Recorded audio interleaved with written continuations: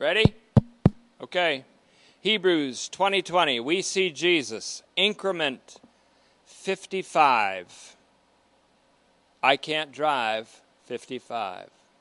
Tut esten ton diabolon.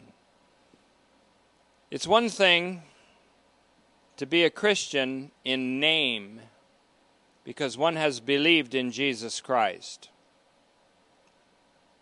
It's quite another thing to go on to a completion and a perfection by which we have the ability to redeem the time and have a positive effect in history. With that in mind, we'll open in prayer. And Father, we thank you that you are light, and in your light we see light. May we see the light that shines from the face of our Lord Jesus Christ, revealing the knowledge of your glory now. In other words, may we see Jesus. But may we progress upon the path of the just toward the light of a perfect day in which people will see Jesus in us. We ask it in his name. Amen. It's one thing to be a Christian in name because one has believed in Jesus Christ. Christians in name and by profession have no redemptive effect on history. Sometimes they even have a harmful effect, a deleterious effect on history. That's why Jesus exhorted his disciples to become wise like serpents and harmless like doves in Matthew 10:16. And that's why Paul exhorts us to do all things without griping and arguing, so that we may be blameless and harmless, children of God without blemish in the midst of a crooked and distorted generation, among whom you appear as stars in the universe, holding forth the word of life. Philippians 2:14 to 16a. This is not a call to be counter-cultural, but rather to be counter this aeonic, against the grain of this age itself, which is called an evil age in Galatians 1:4. Many call Christians to a counter-cultural move, but Christianity isn't necessarily counter the culture, as it is counter the whole age, the whole present evil age. Hebrews also is not a call to be countercultural, but counter this aeonic, as I would say it, counter this -aionic. That's a theme that we'll be considering as we carry on from here in Hebrews. Again, it's one thing to be a Christian in name and profession. It's another thing to be perfected or completed in Christ, with Christ fully formed in us. In fact, this is really what a Christian is, one in whom others see Jesus. The perfected Christian has a redemptive effect on history. And when I say perfected, I don't mean ethically or morally perfect. I'm talking about someone who is fully developed in love, in whom Jesus Christ has been fully formed to the point where the life of Jesus is manifested in the mortal body. You can find these in Galatians 4:19. This concept is found, as well as in 2 Corinthians 4:11. Has to do with conformity into his image. In fact, the perfected Christian, not just the Christian in name or by profession, the perfected Christian has a redemptive effect in history and upon history itself. He or she is able to redeem the time when the days are evil, as Ephesians 5:16 puts it. Hebrews is not a call to believe and be saved. It's an exhortation to go on to perfection, as Hebrews 6:1 says, centrally. Now, when the PT who preached Hebrews says perfection, again, he's not talking about moral or ethical perfection. No, that PT and this PT, yours truly, are speaking regarding a demonstrable completion, a completion that can be demonstrated in time in our mortal bodies, in which we live by the faithfulness of the Son of God who loved us and gave himself for us. Therefore, I use the word a demonstrable completion, in which the life of Jesus is actually and observably manifested in our mortal bodies. That's before glorification. That's within our contingent humanity, these days of our flesh. This completion is reached by perseverance in faith and by a constant exposure to the alternation of the exposition and exhortation of the Scriptures, by which God, the Spirit, speaks to us today. This completion is not reached without our Heavenly Father's loving discipline and without suffering from time to time. Neither does perfection of the spiritual life, or a demonstrable completion of spirituality in the Christian sense, come about without a deepened knowledge of the Word of God, which involves a more complex and advanced reflection on the significance of Jesus and his death and exaltation. That's what Hebrews is, a reflection on the deeper significance of Jesus Christ than we have known before. Today we'll become exposed to a bit of exposition to that end. You see, right now we're in a time of separation. It is a divinely ordained separation, which will last until we are allowed to move around as God's people in God's house without the restrictions set by the state or by science. Until then, God has ordained a period of absence. And it's in that period of absence, as Paul said, that we all the more importantly must be obedient and attentive to the Word of God. And until we get that purpose for this time, God isn't going to let anything else happen.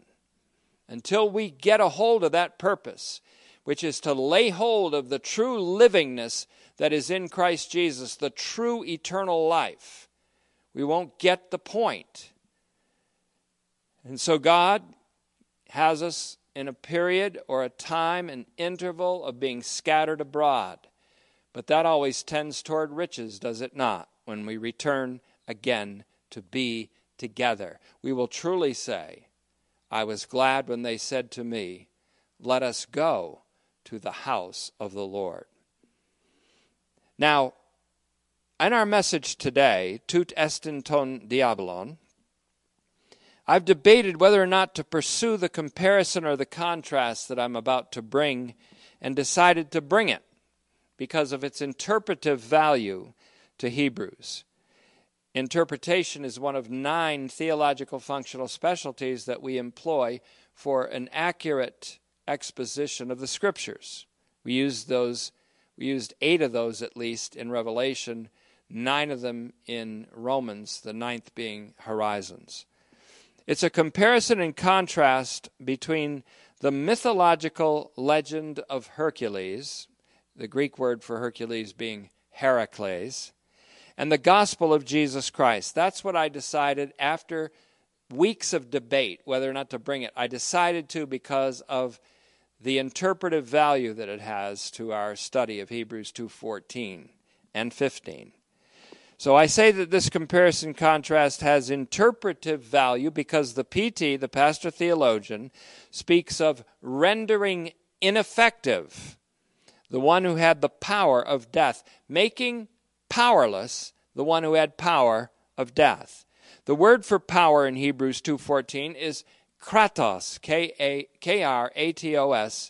It means dominion, sovereignty, or authority. You'll have these things spelled out in written form, and I urge one more time that you will read the notes that belong to these messages. For example, the last message I did, Increment 54, is loaded with additional information and beefed up with more documentation, which we call lower blade data, which Pastor Mark Whitmer recently reminded me of the meaning of that term and the necessity of that term. So the written form isn't just a direct transcription. Oftentimes, if not all the time, it's a true beefing up of what I've said in the oral part or the video part of the messages. And so I say this comparison has interpretive value. And the word for power, kratos, means dominion, sovereignty, or authority, as well as power.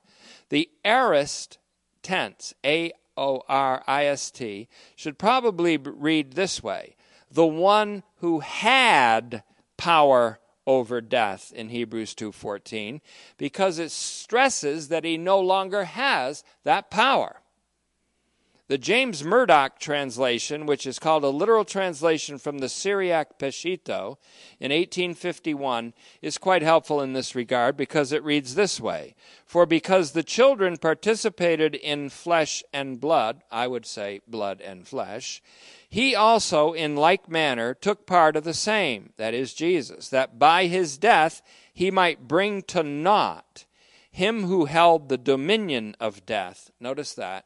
Him who held the dominion of death, namely Satan. The one who is said to have held the dominion of death is not the god of the underworld, whether his name is death, Thanatos in the Greek, or Hades, Hades, but in fact, he is called the devil, and that's the title of our message, Tout estin ton diabolon. And the devil is a slanderer. The word diabolos means slanderer. A liar is another way of saying it, a conveyor of information that's intended to impugn someone.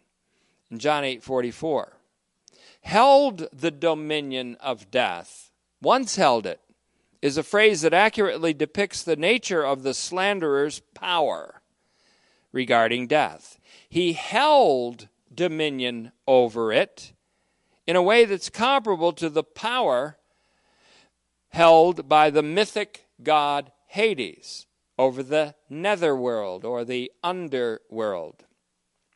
Hades is also a word that describes the underworld. It's interesting that Paul uses that word under the earth as well as above the earth in the heavens and on the earth to describe every knee bowing and every tongue acknowledging that Jesus is Lord to the glory of the Father.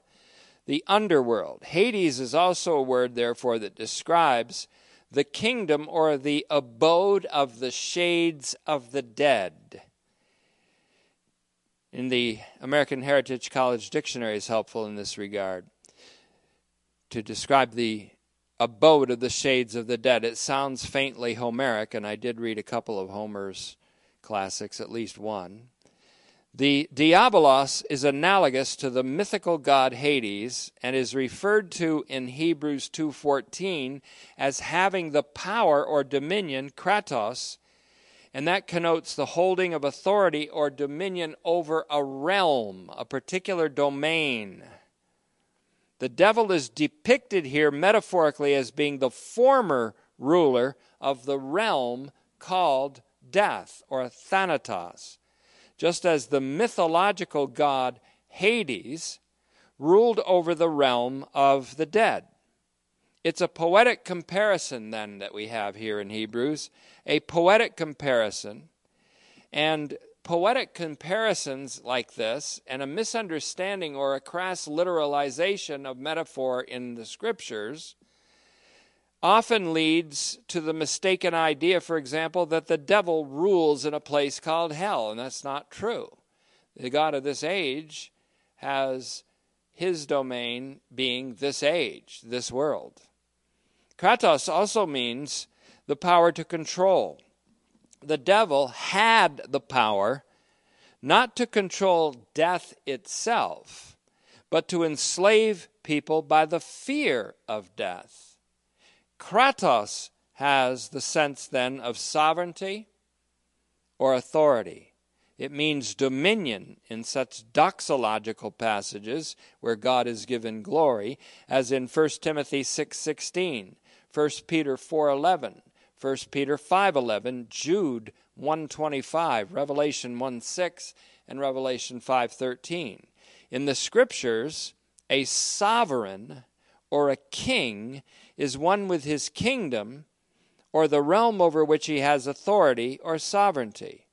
The one who once held power over death because of his slander has been proven to be a slanderer and therefore has been stripped of his power.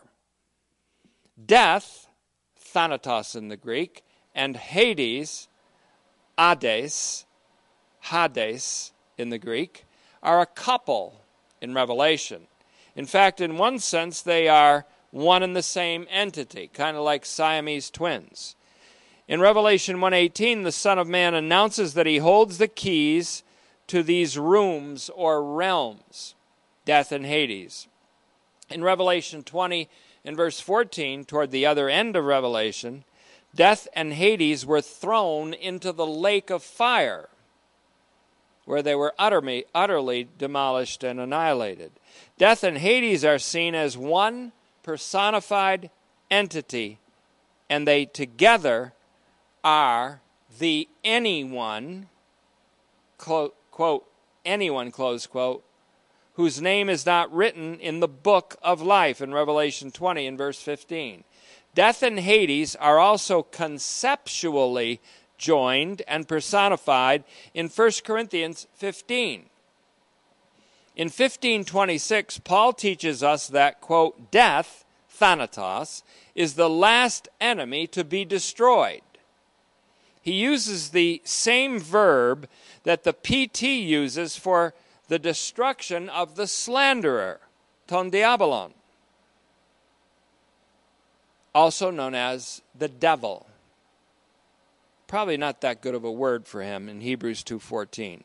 The word is katargeo, for destroyed. It means to cause to be powerless. The same word is used by Paul in Romans 6:6 regarding the body of sin, which we call the Adamic ontology, and its enslavement of the individual Christian. It is destroyed or rendered effective when the Christian knows and reckons that he's been crucified with Christ and then walks in the power of the Spirit, Galatians 5:16. In 1 Corinthians 15:55, death is called out and taunted for the loss of its sting. In other words, God trash talks death as he trash talks Hades or Sheol. In the Byzantine text, otherwise known as the majority text of the Greek, Hades is also called out and taunted or trash-talked against because of its defeat. In the Nestle Allen text, which I usually use, this verse has a double taunt of death. In other words, thanatos is used twice. Death, where is your sting? Death, where is your penalty? Whereas the double taunt refers to, Paul may have done that deliberately to refer to the victory not only over death, but over the second death, using death twice. But the double taunt may also refer to the victory wrought by Jesus Christ. Of course it refers to that. It may also be pointing to the defeat of the first and, again, that which is called hodeuteros hothanatos, or hothanatos hodeuteros, the second death, Revelation 2:11, 20 verse 6, 20, verse 14, 21:8. 1 Corinthians 15:55 is in fact a quotation from Hosea 13:14 of the prophets. The Septuagint has both death and Hades, not death twice. And both are personified. Hades is the Greek equivalent for the Hebrew Sheol, S-H-E-O-L, which is the underworld once again, or the abode or the dwelling of the dead. And that's a mythological term. Sheol is depicted both as a realm and a person in Hosea 13:14. In that verse, Yahweh proclaims, "I will rescue Israel from the hand of Hades and redeem them from the penalty of death. And the wages of sin is death." Then Yahweh trash talks death. The living God has the right to do that. He trash talks death and Hades, saying, "Hey, death, where's your penalty? Hey, Hades, where's your sting?" And this is what Paul quotes in 1 Corinthians 15:55. I think, therefore, it's more accurate to present 1 Corinthians 15:55 as a quotation of the Septuagint in which both death and Hades, understood as one entity, are trash-talked by God as being utterly defeated. Hosea 13:14 has this additional word, in fact, spoken by Yahweh that Paul does not quote. He says, "Comfort is hidden from my eyes." That's what Yahweh says. The God of all comfort gives no comfort to his archenemy. For the archenemy of the living God is death and Hades. He gives no comfort to death or Hades. The God of Abraham and the God of Isaac and the God of Jacob is not God of the dead, Jesus said, but of the living, because all are living to him, says Jesus in Luke 20, verses 37 and 38. So it is fitting that death would be the enemy of the living God, as the Lord Yahweh happens to be called the living God in Hebrews. In fact, in Hebrews 3:12, 9:14, 10:31, and 12:22. And it says that his word is living and effective in Hebrews 4:12, and his way is new and living in Hebrews 10:20. It was also fitting in the eyes of the living God that the founder of salvation would experience death for everyone, and he did, in order to do away with death for all. Let me say it again. It was fitting in the eyes of the living God that the founder of salvation would experience death for everyone, to do away with death for all. By his suffering and death, Jesus destroyed death and the one who used death to his advantage up until then. The Hebrews writer employs mythical language to show this, or mythical comparisons to show this. What the PT does in Hebrews 2:14 and 15 is particularly ingenious. Not particularly genius, particularly ingenious. Instead of coupling Hades with death, he connects death with the slanderer, or the devil. The destruction of death means the rendering of the slanderer to be totally ineffective, because death is metaphorically depicted as the realm or the domain over which he rules. Just as Hades goes down with death in the battle against the living God, so the devil goes down with death because death was the only weapon in his arsenal. With death defeated by the champion of salvation, the devil is rendered powerless. His slander of God and his enslavement of human beings to the fear of death is finished. It's finished. Tetelestai. It's done. This liberation is made personal in each individual's life when they receive the insight that Jesus vanquished death and emptied hell, as it were. And I'm only using a metaphor there. Emptied hell. By emptied hell, I don't mean that there ever was a hell of everlasting torment. But I mean that the lie that there is such a place, a lie that's fomented by the slanderer, has been exposed. In the stripping of the slanderer of his armament, guess what? We see Jesus. We see Jesus as the archegon, as the founder, but also as the champion, both meanings pertain, of salvation.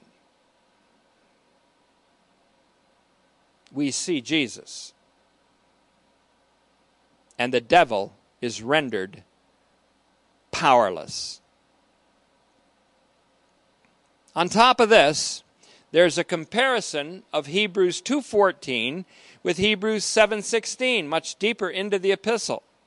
Hebrews 7:16 has to do with the priesthood and the intercessory function of Jesus, a saving function. In Hebrews 7:16, the scripture says that Jesus, quote, became a priest based on the power of an indestructible life. Contrast indestructible life with destruction of death, and the one who had power of death. An indestructible life is how Jesus became high priest, and not by virtue of physical descent.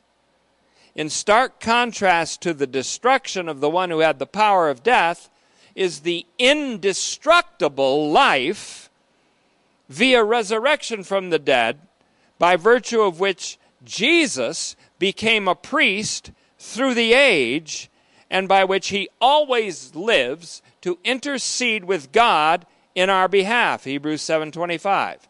He was crucified in abject weakness. He lives by the absolute limitless power of God. In that imperishable life, he intercedes for us. Jesus is absolutely able to save those who come to God through him, since he always lives to intercede for them. And he saves them absolutely. That a confession that there is continually the act of our salvation is vital to understand. Let me say that again. That there is a continuity in the action of our salvation is extremely vital to understand. It's one thing to have a confession which tells the world, I am a Christian. We are Christians. It's quite another thing to go on to completion, which is, by the way, a very far less popular notion today, but one which Hebrews majors in. In Hebrews, faith becomes perseverance, a nonstop participation in the faith, fidelity, and faithfulness of Jesus. I call that the triple F, the faith, fidelity, and faithfulness of Jesus, in which we participate. We live by the faithfulness of the Son of God. Hebrews 2:14 then agrees with Revelation and with Paul in its disclosure of the victory over death that was won by Jesus through his ordeal on the cross. An unspeakable ordeal which God followed by, quote, bringing up from the dead the great shepherd of the sheep by the blood of the everlasting covenant. There's the blood groove, Hebrews 13:20. And by his almost inexpressible exaltation to the right side of the Father's majesty in the heavens. Hebrews 1:3, Hebrews 8:1, Hebrews 12:2 and 3, etc. In fact, maybe we better call Paul now. Remember his number, 555, 5555. And see what he says about all this. Paul says this, thanks be to God through Jesus Christ our Lord, who gives us the victory. 1 Corinthians 15:57. Then, in classic pastoral fashion, Paul exhorts the Corinthian saints and us by saying, therefore, my beloved brothers and sisters, be steadfast, immovable, always abounding in the Lord's work, knowing that your labor is not in vain in the Lord. 1 Corinthians 15:58. We can be steadfast and immovable as an advancing phalanx in the army of the Lord, because we have been the recipients of the victory over death that was won by Jesus Christ, our Lord. Now who's fearful? Our adversaries. Philippians 1:28. It's probable that the recipients of this homily were familiar not only with the Greek text of the Hebrew Scriptures, with which they were very familiar, but with the Greek mythology that was popular at the time, just like comic books and graphic novels are popular in our time, and particularly with the legend of the 12 labors of Hercules, or Heracles, the Greek.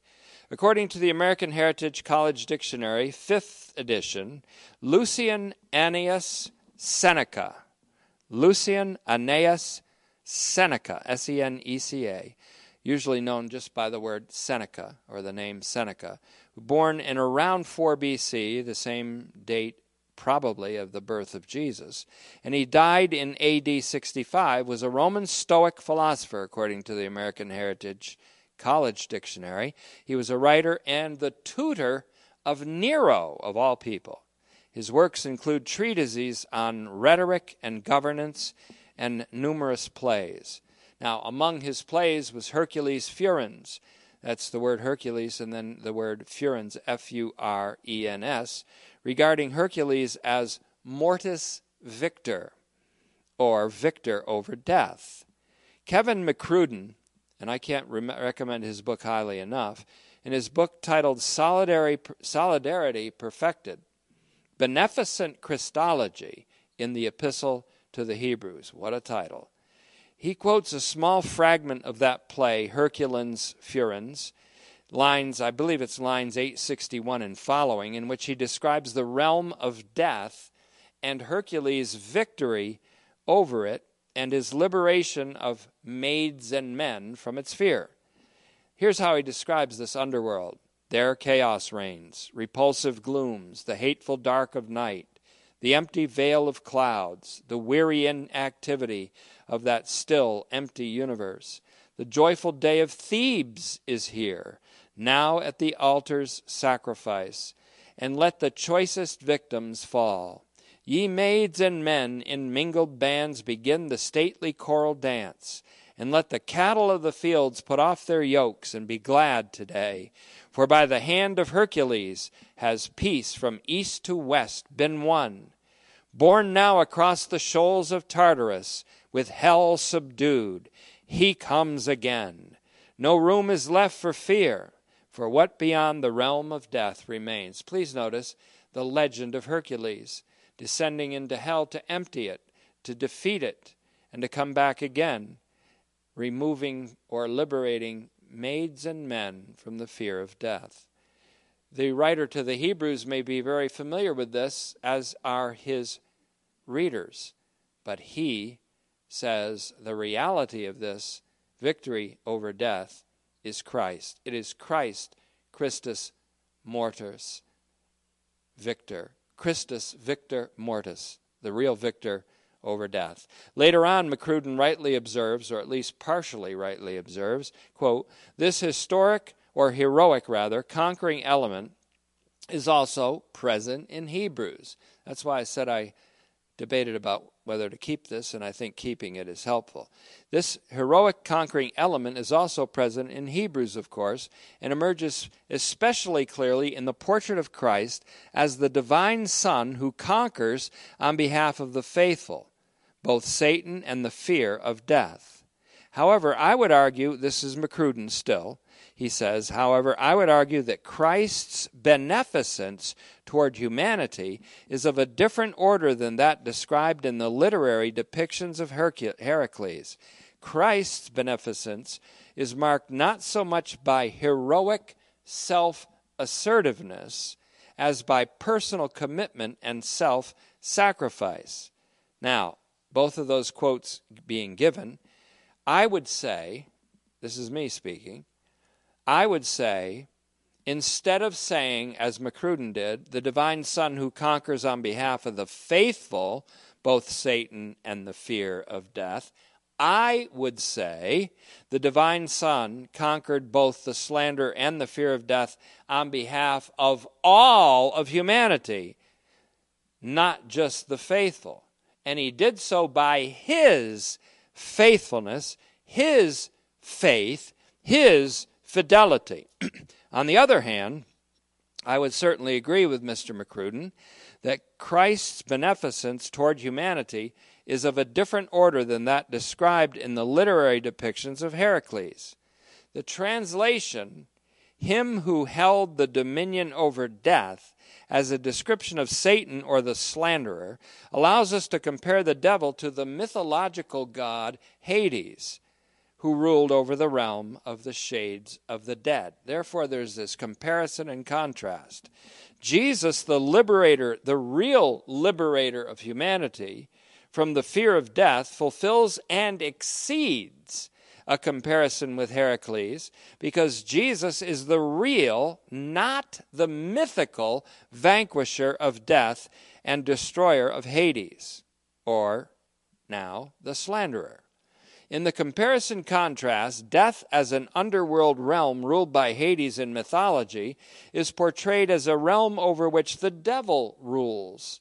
So according to legend, Heracles is the hero who subdues hell, Hades, and empties the dominion of death, thus liberating all of humanity from fear. But in reality and not mythology, Jesus is the hero who has vanquished death and stripped the slanderer of his power. This is like the brief parable that Jesus told, or maybe it's just an analogy, in Luke 11:21-22, of the stronger man overcoming the strong man and stripping him of the weaponry in which he trusted. The weaponry of the slanderer is the fear of death, stripped away by the man, the stronger man, Christ Jesus, who conquered death. With death conquered, the fear of death is stripped from the slanderer, and he's rendered hors de combat, incapable of fighting.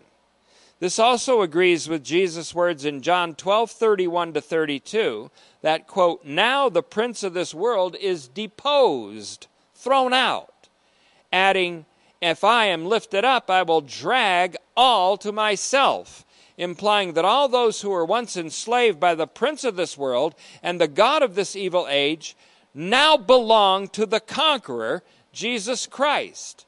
Romans 1:6, for example. Christus mortis victor. All those once captive to do the will of the prince of this world now belong to God. They have been bought with a price. 1 Corinthians 6:20. As for the comparison between Jesus and Heracles, both of whom are depicted as journeying to the netherworld, and we're going to see this a little bit in 1 Peter 3:19 and 20 and 1 Peter 4:6 in our next message, which will hang together with this one.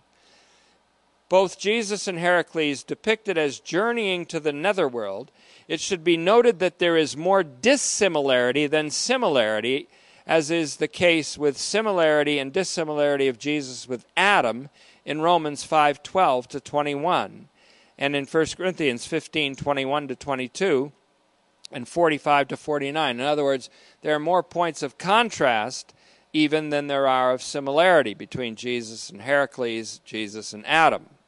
Both Heracles and Jesus are portrayed as champions who have conquered unseen realms and invisible enemies to liberate humanity. Heracles, known to us more commonly as Hercules, according to Greek mythology, Hercules in Roman mythology, was half human and half divine. Jesus, in reality, is fully human and fully divine. And no matter how Heracles is portrayed, he is still the model of this age, this aeon, exemplifying the swagger of arrogant self-assertion. Jesus, the real victor over death and the real emptier of hell, is meek and humble-hearted. When we put off the old man, as we're instructed to do in Ephesians 4:22, we're also told to put off the lie in Ephesians 4:25. When we're told we put off the old man in Colossians 3:10, we stop lying in 3:9. We're putting off the man who is fashioned by the arrogant self-assertiveness of the present age, the present evil age. We are putting off the lie. We aren't like Nero trying to imitate Hercules. We are like Paul imitating Jesus. We are putting off who we really are not.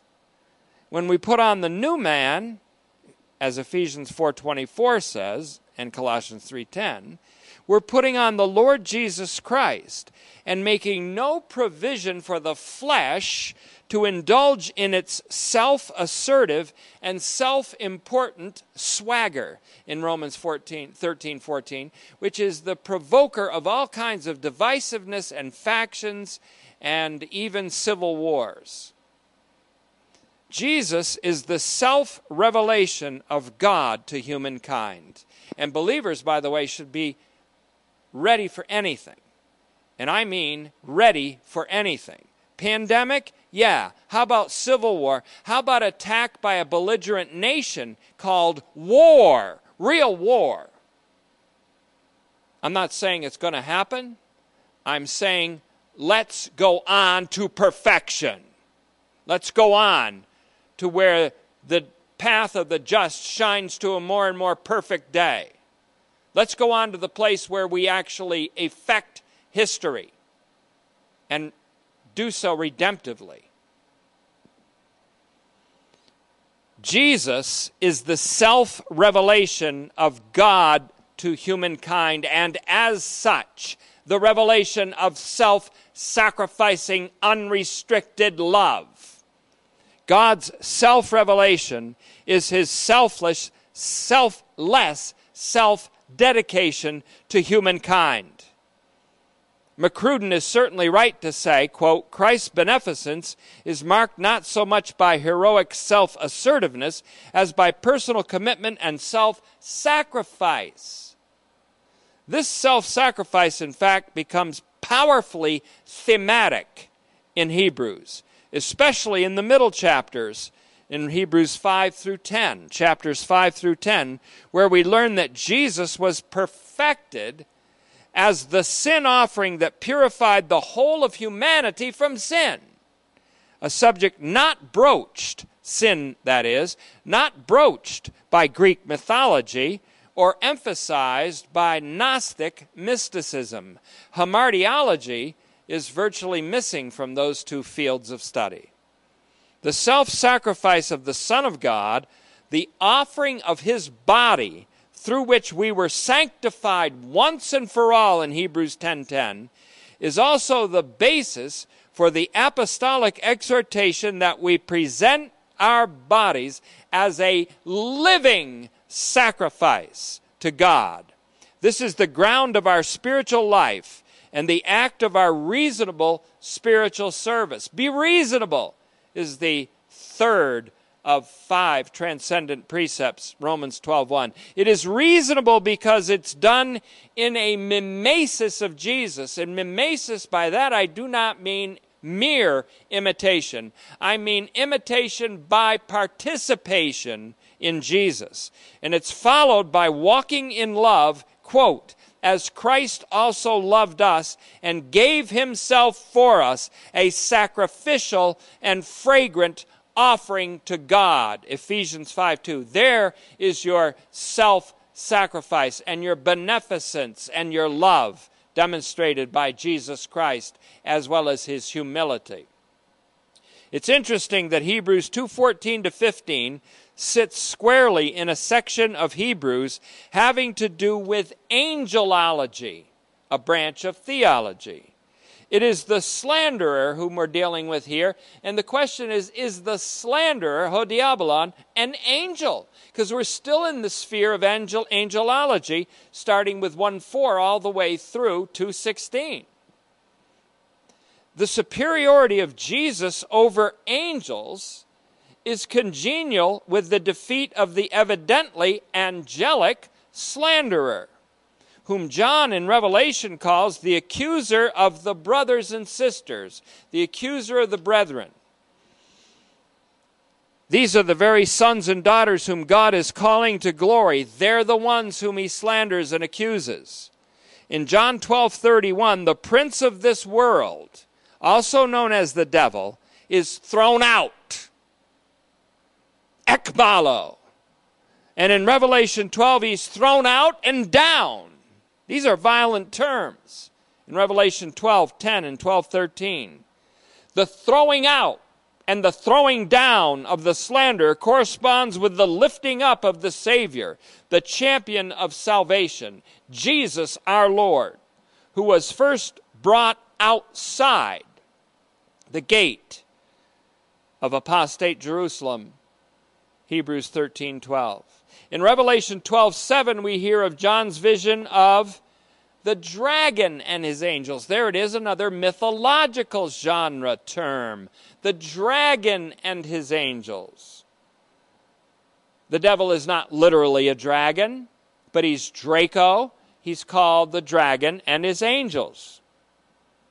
In Matthew 25:41, Jesus speaks more literally of the devil and his angels, which is the same word we're using in Hebrews 2:14. To diabolo kai tois angelois autu.